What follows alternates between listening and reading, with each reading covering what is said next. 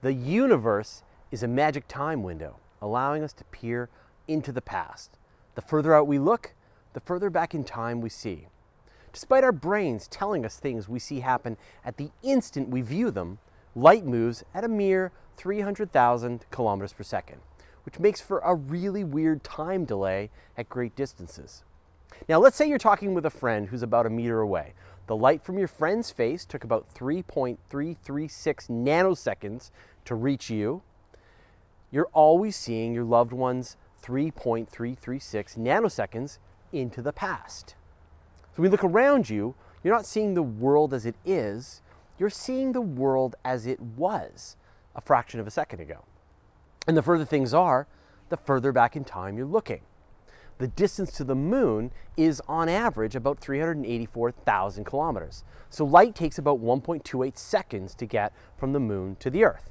So if there's a large explosion on the moon of a secret Nazi base, you wouldn't see it for just over a second. Even trying to communicate with someone on the moon would be frustrating as you experience a delay each time you talked. So let's go with some larger examples. Our sun is 8 minutes and 20 seconds away at the speed of light. You're not seeing the sun as it is, but how it looked more than 8 minutes ago. On average, Mars is about 14 light minutes away from Earth. So when we were watching live coverage of NASA's Curiosity rover landing on Mars, it wasn't live. Curiosity landed minutes earlier, and we had to wait for the radio signals to reach us, since they travel at the speed of light. So when NASA's New Horizons spacecraft reaches Pluto next year, it'll be 4.6 light hours away. If we had a telescope strong enough to watch the close encounter, we'd be looking at events that happened 4.6 hours ago. The closest star, Proxima Centauri, is more than 4.2 light years away. This means the Proxima Centaurans don't know who won the last US election or that there's gonna be new Star Wars movies. They will, however, as of when this video was produced, be watching Torontonians make some questionable life choices regarding its mayoral election. Now, the Eagle Nebula, with its famous pillars of creation, is 7,000 light years away.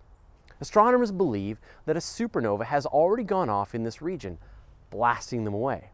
So take a picture with a telescope and you'll see them, but most likely they've been gone for thousands of years. The core of our own Milky Way galaxy is about 25,000 light years away. And so when you look at these beautiful pictures of the core of the Milky Way, you're seeing light that may well have left before humans first settled in North America. And don't get me started on Andromeda.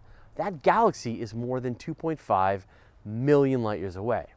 That light left Andromeda before we had Homo erectus on Earth.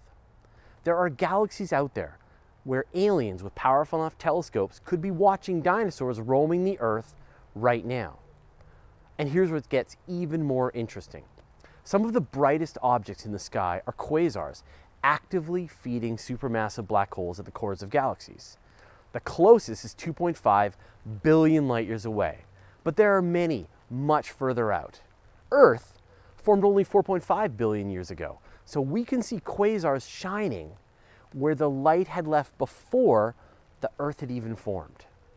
And the cosmic microwave background radiation, the very edge of the observable universe, is when light left 13.8 billion years ago. This light left when the universe was only a few 100,000 years old, and has only now finally reached us. And what's even stranger, that place that emitted the radiation is now 46 billion light years away from us. So crack out your sonic screwdrivers and enjoy your time machine, Whovians.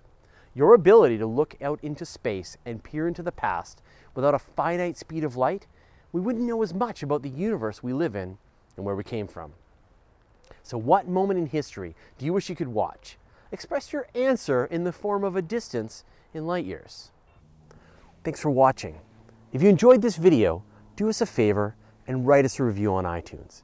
It'll help us bring more space and astronomy content to people just like you. Get our latest videos delivered to you by subscribing to universetoday.com/video on iTunes or any podcatching software. Or you can watch them all at youtube.com/universetoday. Just want the audio?